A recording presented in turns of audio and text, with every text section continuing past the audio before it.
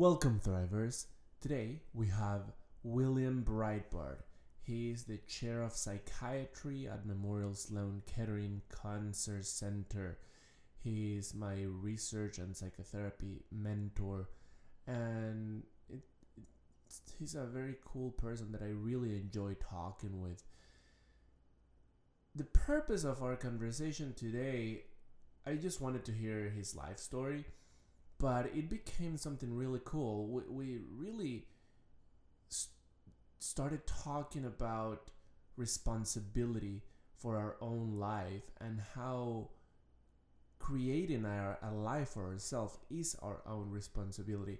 He goes into his life story and which is a very interesting one. His parents survived the Holocaust, ended up in New York, brought him up, and he tells us that whole story.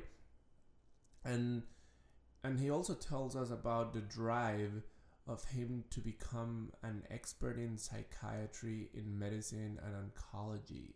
Well, psycho-oncology specifically, and understanding the suffering of people that experience cancer. Definitely worth listening. Enjoy.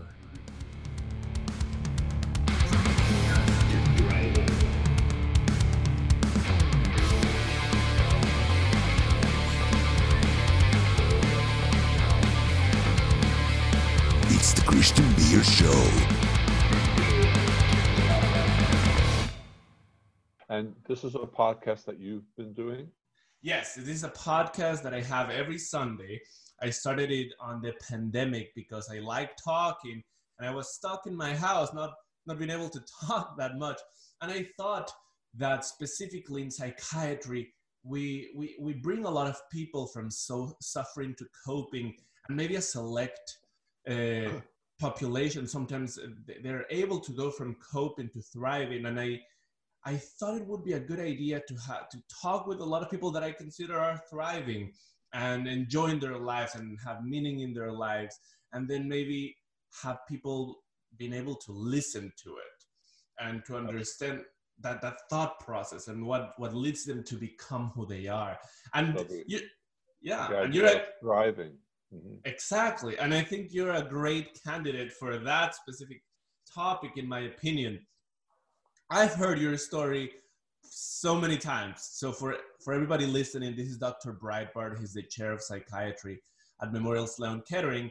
And he has a beautiful story that brought him to where he is right now. And I've heard it probably 8,000 times, but I really like it. And I think I just wonder if you want to tell us a little bit about like what led you to be a psychiatrist and what led you to specifically focus on cancer and psychiatry. Thank you. Thanks for inviting me, Christian. Thank you. I first need to ask you, how did it turn out that you've heard this story 8,000 times? Is it that I tell it so much? Or? I guess I'm exaggerating, but I think that you mention it every once in a while when somebody new comes to psychiatry, or when somebody asks you, which happens a lot. I feel like a lot of people are very curious about your life, probably because I think it comes from the authenticity and inevitably when you're like in the moment telling what you feel in a sort of unusual way compared to the typical psychiatrist that you would talk to. The immediate question is like, who is this guy, right? Like, and then that comes up and then you're ready to answer that. Right. Well, we've been interviewing new fellows, right, for next July. Yeah. And I like to interview the fellows because I feel like, I want to see who the fellows are. I want to be able to be a part of. I want to be informed about how we select the fellows, but also I think that I can have a conversation with a fellow applicant that will be unique and completely different from any other interview that they will have in any other program, with any other chair of a department or a training program director, because I'm not going to ask them the same questions like, so tell me what made you interested in psychiatry, or how did you get interested in consultation liaison psychiatry, or tell me about an interesting case. I actually get into a conversation with them about a number of things that no one else is ever going to really ask them, and and I and in the process of this conversation, I almost always tell them my story, the story of how I got to become who I am and do the work that I do. And I try to explain to them that the work that you do, being a psycho-oncologist, for instance, or a CL psychiatrist, whatever, the work you do should be a reflection of who you are as a person. So basically, I end up telling my story because I ask them who they are and who do they want to become, and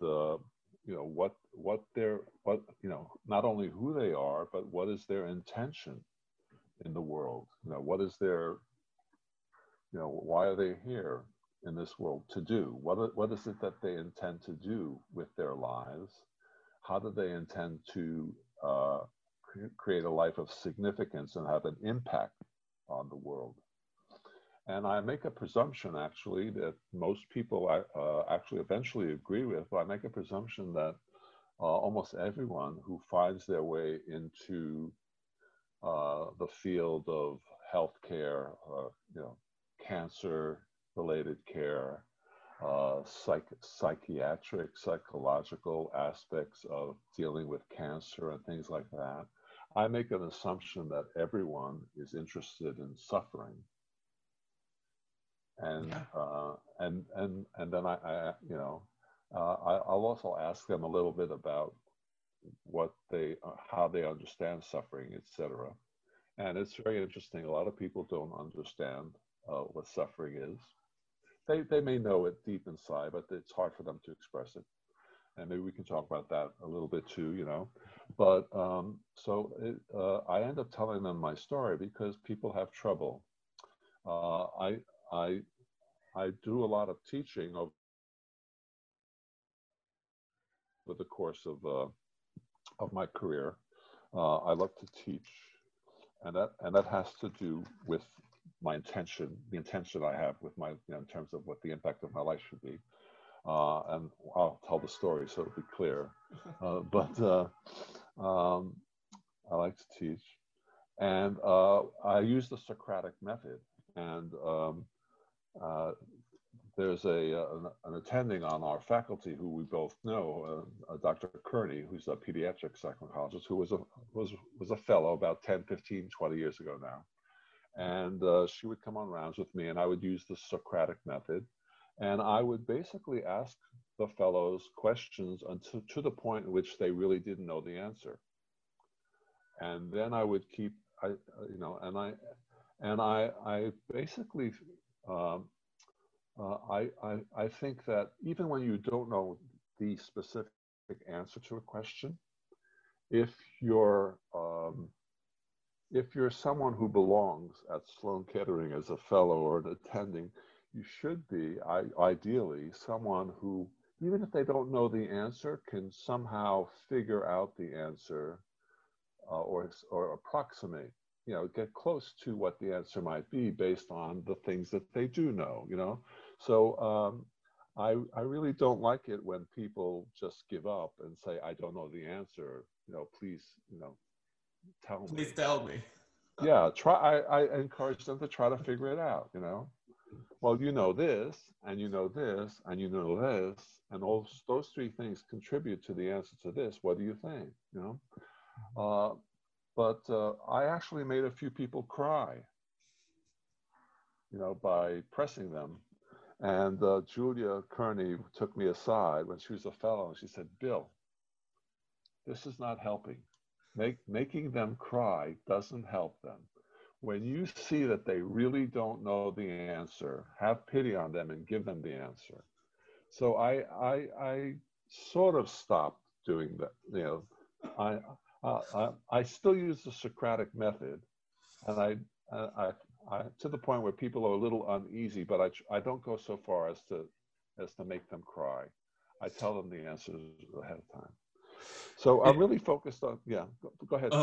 Yeah, what you just said makes me think of responsibility to the world a little bit. I guess I realized I never got the opportunity to round with you, and I definitely don't like crying in rounds. So in some ways, I'm grateful that didn't happen, and then in other ways, I'm kind of like I want it to happen at some point to see how far we go into that Socratic method. But what you were saying, it makes me think of my responsibility for my life, and and how much as human beings we take responsibility for our lives and our outcomes in our lives, and our, even like the seeking of our personal happiness. If we give up and wanted to get that happiness like somebody else to give it to us, we are kind of like doomed to failure in some way. Yeah. Well, you know, responsibility is a very interesting thing, right? On some level, it's an existential obligation, right? Kierkegaard taught us a few hundred years ago. He hypothesized that human beings were unique amongst all forms of life. And he may have been, amongst all animals, he may have been wrong. There might be a few animal species that actually have this ability as well as human beings, but we certainly have this unique ability, rather unique ability. Kierkegaard thought that human beings were unique in the fact that they were able to be aware of their existence, that they could objectively contemplate themselves. And that in fact, at some moment in life, at some point in life, you become aware, oh my God, and you may not say, my God, but you say, oh my, I'm here. Now what? What do I do with this fact that I exist? Another way of asking the question is, what is my ability to respond to the fact that I exist, that I'm alive? Therefore, the existential term responsibility. What is my ability to respond to that I exist? Your existential obligation is to create a life. All right? You need to create a life. And you need to create a very specific kind of life. You need to create the life of a Homo sapien, a human being. Can't create the life of a dog. You can't create the life of you can only create the life of a human being, the animal that we are. Human is the animal that we are. Being is this suggestion, this belief that perhaps we are unique compared to other animals in the sense that we are beings. We have an essence that is unique to us. And that essence may be composed of what people might describe as what is unique about human beings, our ability to experience certain kinds of experiences like spiritual experiences or mystical experiences or the experience of awe. You know, you can be sitting at the edge of the Grand Canyon and looking out at the grandeur of the Grand Canyon and grandeur of nature, and you can be overwhelmed by the beauty of nature and the expanse of the Grand Canyon, and feel the particles of your body connecting with all the particles of nature and the universe, and you can feel infinite and endless and forever, you know. But that rat that's sitting next to you looking at the Grand Canyon cannot have that experience. So it's that being, the essence part of our ability to experience awe. So you need to create a life of who you are. Now, Kierkegaard also said that once you become aware of your life, that you exist, you have two overwhelming emotions: the emotion of dread and the emotion of awe. The emotion of dread is basically this idea that, oh my God, I exist, but I'm mortal, I'm finite, and I die at some point. And in fact, I could die at any moment. It could happen at any moment. I really can't even predict it at this point. Um, it could happen at any moment. It could happen during this interview, Christian. It could happen right now. Right now, yeah. And so that's a very important fact, and it's related to this. It's related to and then the other experience is awe, the experience of the beauty of life, what it feels like to fall in love, what it feels like to love a parent or a child, what it feels like to love God, to be in love with nature, beauty, art, music, film, food, to experience joy, right? To experience the joy of something painful, even like your own death or the birth of a child, you know. So awe is this wonderful thing. It's basically what Albert Hoffman experienced when he was experimenting as a young scientist in Switzerland in what became Bayer Laboratories, was trying to isolate ergot alkaloids from fungus on rice seeds. He accidentally, what he isolated was lysergic acid, and he accidentally ingested it. And then he went home, and suddenly he had this experience of awe, the grandeur. Every blade of grass was so like distinct and beautiful, and the smells of everything. And he just experienced life. He experienced ecstasy. He became bigger than his body. Mm-hmm. He was no longer defined by the limitations of his physical body. That's awe. And that's how we feel when we experience ecstasy, not the drug ecstasy, but the ecstasy of falling in love. This and that. So when you create a life, you have to create a human life which contains in it both awe and dread. So you have to create a life in which you develop an attitude and a relationship towards both the awesomeness of life, the beauty, the joys, the pleasures of life, and the fact that we die and we're finite. So you have to develop an attitude, a connection, and a relationship to that as you create your life. Most of us don't pay attention to the dread part. We try to deny it. And that's because it's full of fear, right? Mm-hmm. Dread, angst, it's all fear. And we were having a discussion with some people the other day, and I was making the point about dread, and fear. Yeah, I remember. Our bodies, evolutionarily, we have systems within our bodies. Our brain is automatically set to respond in fear to threats. Mm-hmm. I mean, it's the one thing that is very well developed, and it's existed in our brains for hundreds of thousands of years, if not longer, right? And it's the most primitive, basic apparatus within our brain, right? Most basic function of our brain, which is to make us run from being extinguished, make us run from something that threatens our existence, death, right? So we don't have to go very far, and we don't have to seek out things that are frightening, because life brings us all sorts of frightening things. And the seeds of our death we're born with them, right? We're born with them. The in our genes are the seeds of what's going to age us, what's going to give us the diseases we're going to get. You know, it's built into our finite. Our obsolescence is built in. We're like Apple computers. We weren't built to last forever.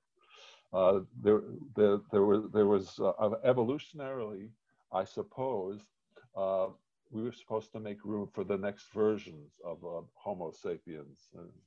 You know, like lemmings. You know, at some point when there are too many of us, we have to walk off cliffs or something like that. But you know, so built in to do that. But awe you have to seek out. Awe you have to look to fall in love with somebody. You know, you have to have the courage to create a life, to appreciate the awe of the experience of falling in love with somebody, right?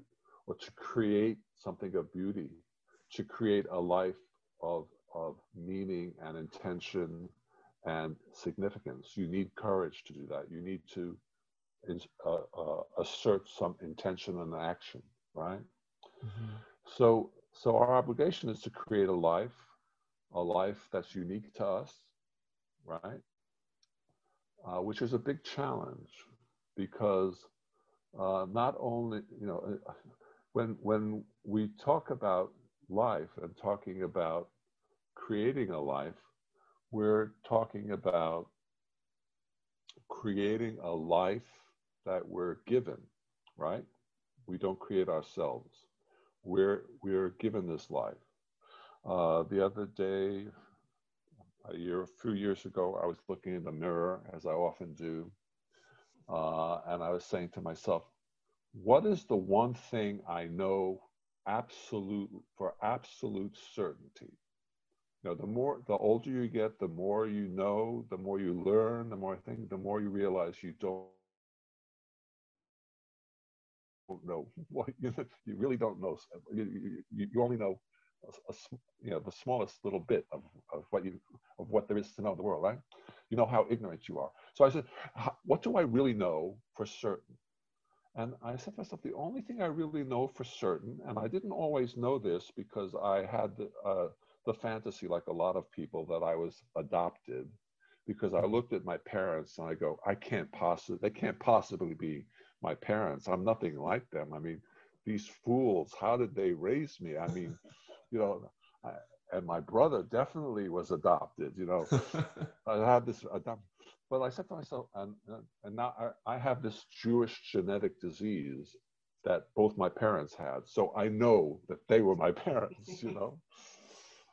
I know for certain. And I said to myself, the only thing I know for certain is that I am the son of Rose and Moshe Breitbart. That's all I know for certain. Everything else, I'm not 100% sure of. But that I know for sure. And what that really reflects is the fact that we have a connection to the past, present, and the future. We are part of a continuum of human beings, right? Our ancestors. There's a continuum from our ancestors through us to the future. There's a Doobie Brothers song called I'm Here to Love You, and there's one line that says, I think that passing love along is what we were born to do. So we're really creatures that are here to pass along maybe love, maybe knowledge, wisdom, our genes, right? All these kinds of things. There are researchers at Sloan Kettering Institute who think that the dominant life form on Earth is DNA, and the only purpose of human beings is to carry DNA from one generation to the next. We're just basically, you know, delivery people. You know, we're like a post office. You know, we just deliver the DNA to the future. So basically, when you're when you're asking somebody, you know, who are you? You're asking them, you know, so who you're creating a life. Who are you trying to become in the world? And obviously that has a lot to do with what you were given by your family, by your ancestors. And what you were given, you had no choice about, right? I had no choice who my parents were going to be. I know you did, but Christian, right? But I didn't have a choice who my parents were going to be. I didn't have a choice of the genetics that I was going to be given. I didn't have a choice of what epoch, what era of time of the earth I was going to be born into. If I was born in the 1800s or late 1700s, 1800s in Poland, where my family was originally, I would have been a rabbi probably instead of a psychiatrist. We didn't choose that. I didn't choose to be born into a family, an Eastern European Jewish family on the Lower East Side. I could have been born in a favela in Rio de Janeiro. I could have been born in India and raised to think that God is a blue elephant. I could, right? It was none of that was under my control. So there was all this that I was given. In Meaning Centered Psychotherapy, we call it the legacy that you're given. So you're given this legacy. You're given the genetics. You're given the culture. You're given the values. You're given one parent, two parents, grandparents, no grandparents. You're given the socioeconomic kinds of structure, where the culture, the country, whatever. And then you have to decide, when you create your own life, what am I going to preserve? What values will I preserve and make them central to my life? Or how is the life that I'm going to create, how is that going to be unique, right? Separate from theirs, different from theirs, but perhaps inspired by them in some way, or perhaps rejecting them in some way, right? So I ask people, who are you? Who are you trying to become? And they have a very difficult time doing that. And who we become is composed of our attitudes towards the world, towards life, towards death, towards everything, right? Towards ourselves, our conscious, aware self, our values, our intention. What is our intention in the world? What impact do we want to have in the world? What significance do we have in the world? Significance is an interesting idea, and it boils down to every human being needs to feel that there was some sign that they were here in the world. Somebody saw them. And even if it's only your aware, conscious self that observes you constantly, even if that's your only witness to life, that at least there's been one witness. But so there's some sign, some significance. The word significance starts with the word sign, right? Some sign that it was here. So they have a hard time describing who they are, and who they want to become. They're very good. People are very good at saying what I want to do, and so that's where we start to talk about things like their families, their values, their attitudes toward the world, and what their intention with their lives is. And some people might call it the purpose, but I like the word intent. What do you intend to do with your life? Or what do you intend to do with the who that you are? And I sometimes describe, they have a difficult time. So I said, so I'm a person who is loving. I'm love, and my intention is to ease suffering in the world. And I do that through the work that I do. So the story that you've heard me tell 8,000 times is the story of how did I become interested in being someone who impacts suffering in the world. And that's the story that I usually tell.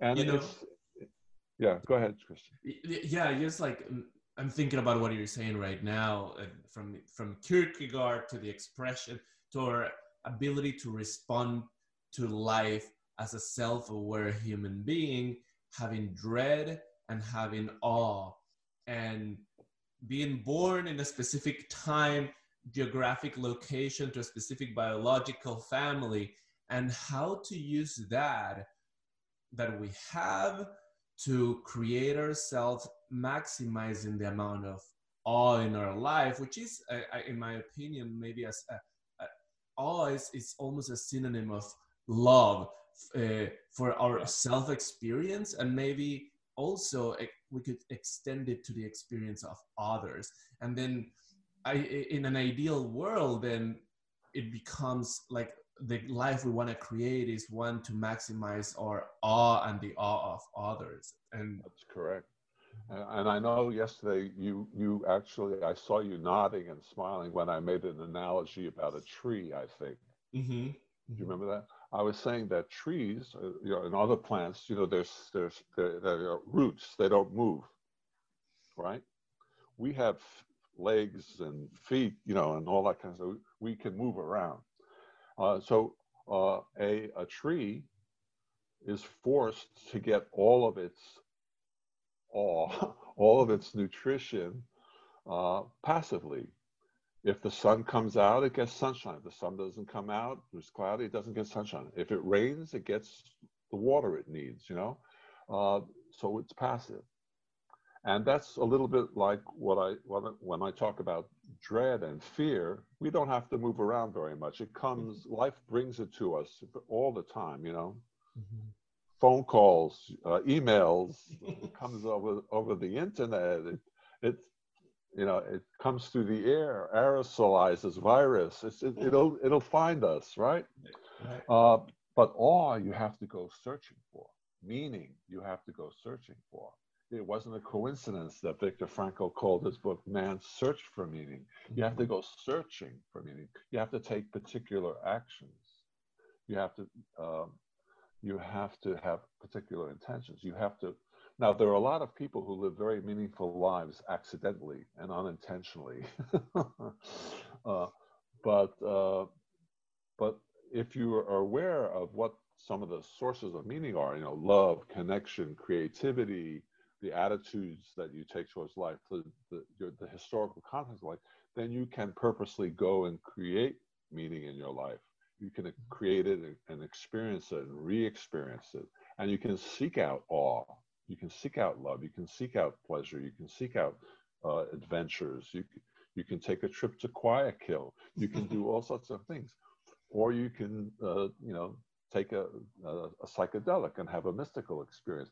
That's awesome, right?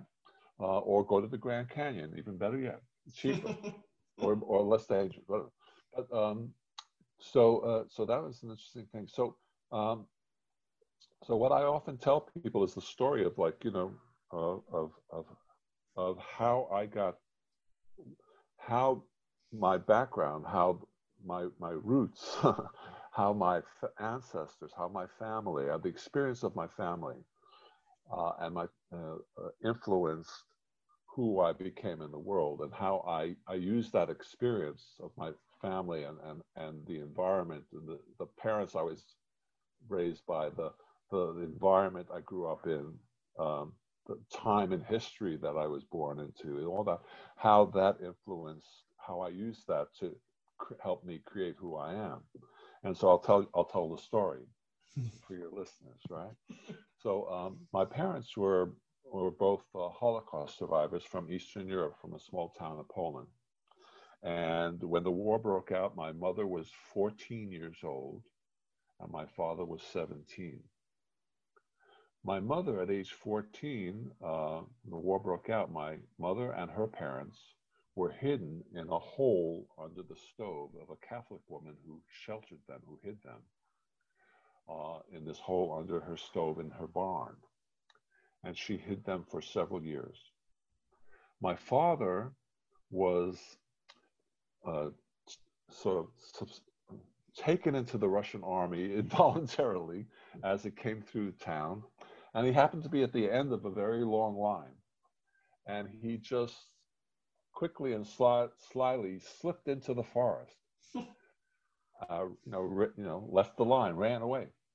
And he connected with a group of about 100, 150 partisan fighters. There were 100, 150 people.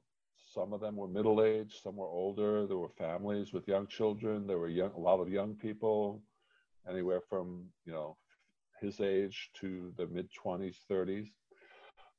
They were armed. They occasionally had to use those weapons to survive, to mainly fight off Ukrainians and Germans. Unlike those of us who had to go through stay-at-home orders from New York State, they didn't have in the forest. They didn't have Netflix or cell phones or internet or delivery from Whole Foods or anything like that. So my father would have to go look for food, and he would go search for food. They would send out a little delegation of 3 or 4 guys with weapons to get food. And they came across this barn. They would look, and there were chickens in this barn. My father and I don't eat chicken like anyone else. I have a very different appreciation for chickens than most other people. My father was looking for chickens, and instead he found my mother. He broke into that barn. They broke into the barn looking for food, looking for chicken. And what would happen at night is my grandparents and my mother would come out from under that hole, that stove in that hole, and they would actually fry the potato peels that were left by this woman from the potatoes that she. And my father broke into this with this young man. He broke into the barn, and he found my mother and my grandparents. My father happened to be related to my grandmother. They were second cousins, so they knew each other from the same town. And my grandfather said to them, "You can't stay here. It's not safe. You have to come with us in the woods." My grandparents were too frightened, but they let my mother go. They told my mother, "You should go," because they thought she'd be safer in the woods with my father. Wow. So at this tender age of 14 and 17, my mother and father running around the woods together in the forest for about 3 years. And, I remember when, basically the forest floor was their bed. The stars, the moon, the sky, night sky was their blanket. I once asked my mother, I said, "Mom, you and Dad, in the forest, you had to huddle with each other for warmth. The forest bed was your floor. The forest floor was your bed. Seemed a little romantic to me." I said, "Did anything ever happen?" And my mother said in her Yiddish, Eastern European accent, "Darling, I should embarrass you." Didn't want to embarrass me. So, no. So apparently something happened. I don't know. But anyway, after the war, they went back to the farmhouse, and lo and behold, my grandparents were still there. And then they all walked across the border to Germany. It was a displaced persons camp for about 4 or 5 years until they all emigrated to New York. And I grew up on the Lower East Side in a walk-up tenement, in the Jewish Lower East Side. And like I describe often in certain pieces that I've written, I said, the Holocaust lived with us.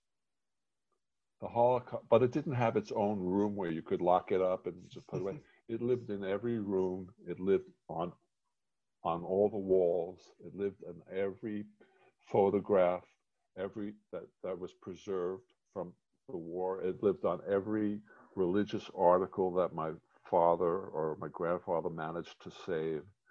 I remember my father kept the Jewish star that Jews were forced to sew on their clothing, which said Yud. It was on that too. I used to keep that at my bedside as a 4-year-old. Can you imagine? Oh my God! And why did what was there a specific purpose to keeping that? For keeping it? Yeah. Yes, to never forget what happened. Mhm. Yes, to never forget. And and it wasn't so much never forget the horror or never forget the fact that there was so much genocide. It was to never forget the people who didn't have a chance to live. The all the relatives, my mother's brothers, my father's entire family. Never forget those who never lived. But a lot of people, uh, you know, never forget is the in Hebrew the word for the Holocaust is called Shoah, and uh, you know it's a very common thing for people to um, uh, to be determined never to forget the Shoah. It's a little bit like slavery, you know. You've got to. We can't forget it that it happened. It was too important and too monumental and too and it changed the world in such a way that you can never lose sight of that fact. Uh, Maybe you can forgive, but you can't forget, right? And I kept it out of I kept it out of superstition, I believe. But so I grew up with my parents telling me all these stories of how they survived, but also of all the people who died and all the people who never had a chance to have lives, right? And so for me as a 4-year-old, death was very real. And I was very aware of death. I could not deny death. So in this process of creating who you are, where a lot of people create a life, a human life that has both awe and dread in it, I could not deny the dread. I had to create a life in which dread was a part of it. And I had to develop an attitude towards death. I had to find a way to relate to death. And actually, what I had to find was a way to relate to the suffering caused by being in that space between life and death, which is where my parents were for so many years, right? In the woods. And uh, and so death was very real to me. And every morning when my mother would make breakfast for me and then eventually my younger brother, she would ask us the same question. She would ask me actually, because I was the firstborn. She said, "Why am I here? Why am I here?" The full question was, "Why am I here and everyone else is dead? Why did I survive and no one else did? Hardly anyone else did." And that was the question. It turned out that I was the answer. Uh, Now, I don't remember if my mother actually ever spoke those words or I just got that message, non-verbally. But the expectation was, the burden placed on me was that it was my parents survived to get to the new world, New York, and and live long enough so that I could be born, and that it was up to me to create a life and to become someone who had such a significant impact on the world, particularly in the arena of suffering, particularly in that space between that nexus between life and death, that my achievements, my impact on suffering being so significant was going to obviously redeem them in terms of their survival. That they would be able to say, "You see, of course we had to survive, because if we didn't survive, there wouldn't be a Bill Breitbart in the world. They didn't call me Bill; they called me by my Yiddish name, Belville." But so I was my burden was to become this person, right? Now, for and I grew up in a community with a lot of kids. I went to all boys schools. A lot of my classmates grew up in very similar homes with very similar stories. And for many of us, this burden, like it was for me, turned into an inspiration. I created my life in in response to that, partially and uniquely, my parents actually wanted me to be a cardiologist. They thought that was, but they didn't know that they had created someone who was meant to ease suffering. They didn't know what I was supposed to do. They just knew I was supposed to do something. I was supposed to justify their survival. They didn't quite have it all figured out. And so for me, it was an inspiration, and for a lot of my classmates, it was an inspiration. So you have no idea how many psychiatrists came out of my class. Psychiatrists, neuropsychiatrists, philosophers. I mean, it's incredible, the concentration from my neighborhood and the class that I was in Orthodox Jewish school. But then for some of my classmates, it was a crushing burden. The burden was crushing. And though I sometimes joke that those are the guys in my class who became dentists. You weren't allowed to fall below that level. Right. That you just inflict pain for a living. But and so it's no coincidence that I ended up at Memorial Sloan Kettering, working with developing and working in the area of psychiatric palliative care.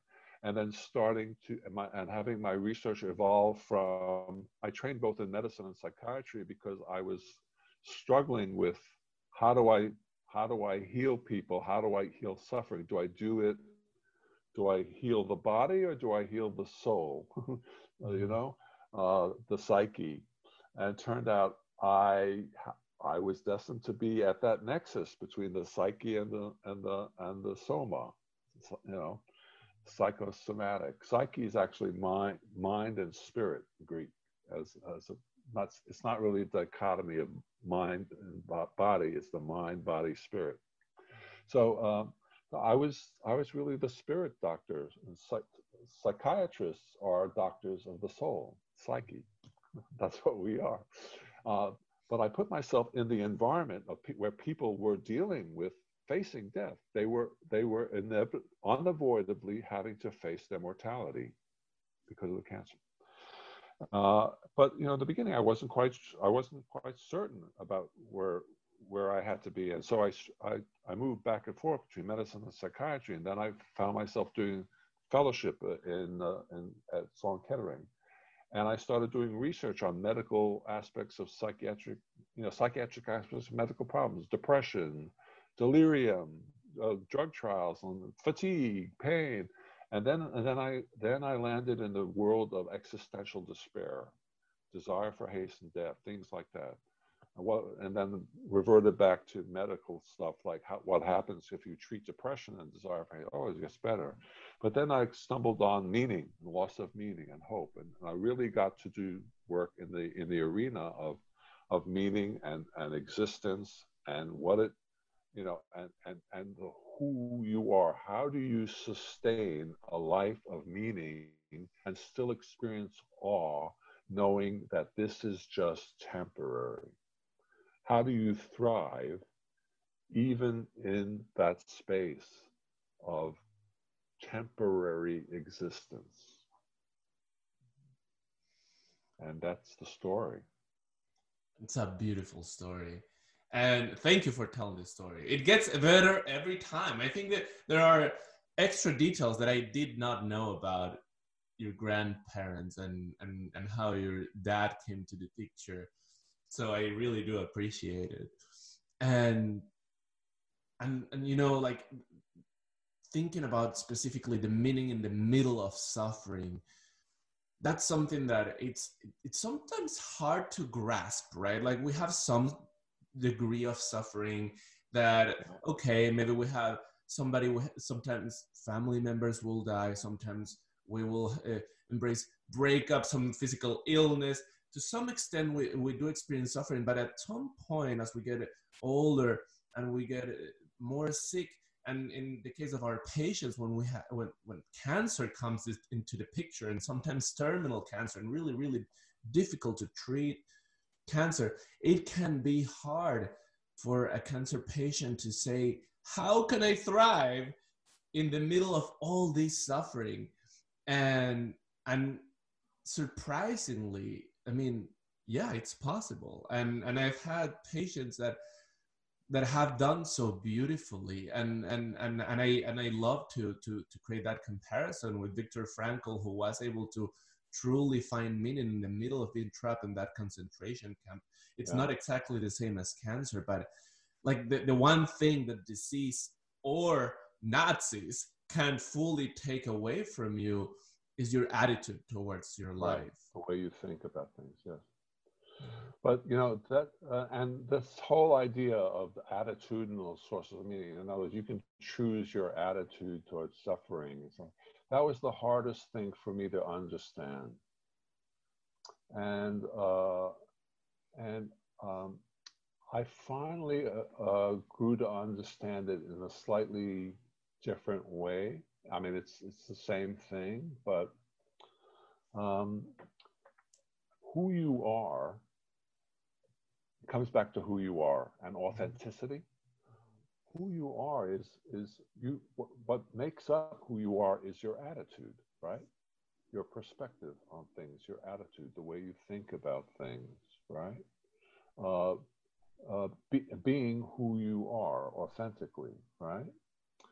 Now, how can you experience beauty and joy in something that's in suffering, right? How can you experience meaning in the face of suffering? Um, my father, I sat with my father as he was dying for the last 18 hours of his life, holding his hand, sitting beside him, sometimes lying beside him in his bed, my mother on the other side. It was one of the most beautiful experiences of my life. The last thing I did just before he died is he was unshaven, and my father was the manager of a restaurant, and he was an impeccable man in the sense of he had to always be clean shaven, wear a crisp suit so that he could be the face of this very famous restaurant on the Lower East Side. And he had about 2 weeks of stubble, and I knew he wouldn't want to die unshaven.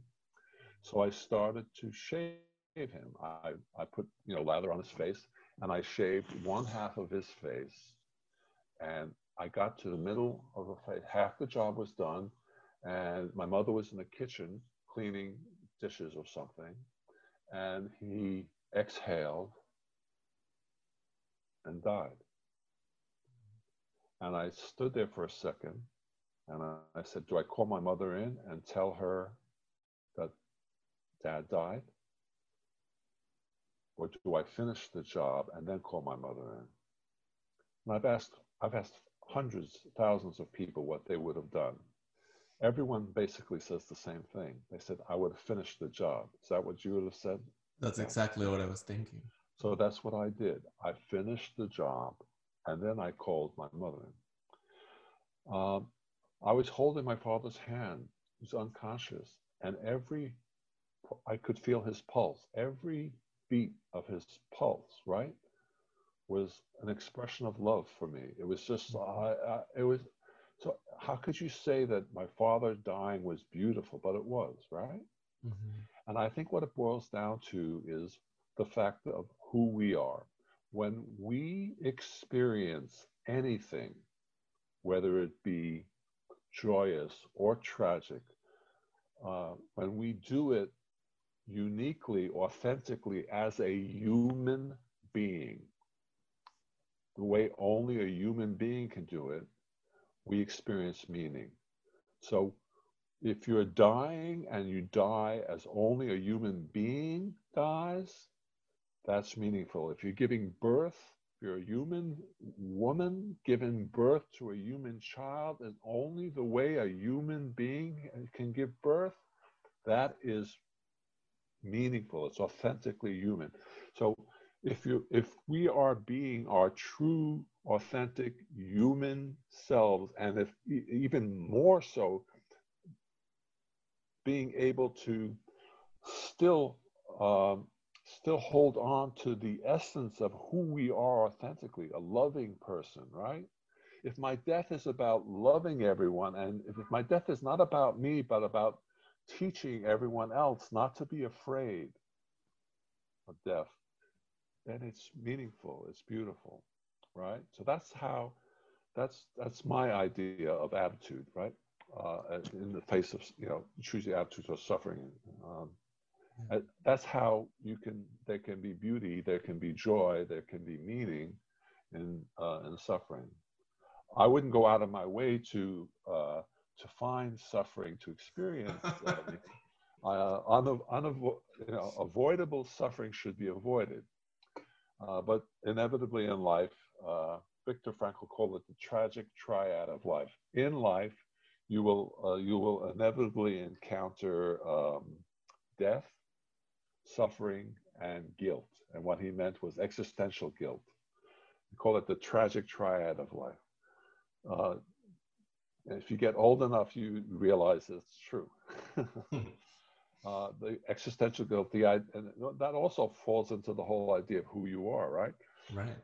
The idea of existential guilt is that you did not fully become who you could have been, right?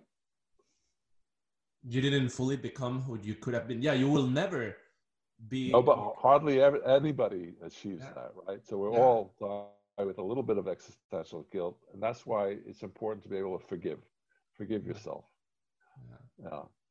And that's where love comes in. It's a lot easier to forgive anybody you love. And that's why it's important to cultivate love for yourself, because ultimately in your lifetime, you're going to have to forgive yourself for what your regrets, what you didn't achieve, what you didn't accomplish, the jobs you didn't finish. Yeah. I think we should close the episode with that. It's a beautiful episode. Basically, I'm going to name it, Who Are You? Who are you? Who are you? Yeah. And well, thank you so much for what. Yeah, I think that I have learned just listening to you for these last hours. So I really do appreciate it. I appreciate it too. I hope you get a lot of fan mail from this. Well, if I get hate mail, I'll let you know too. Okay, tell me about the hate mail too. I have ways of dealing with haters. All right. If nobody hates you, then you didn't really stand for anything. From chaos to thriving.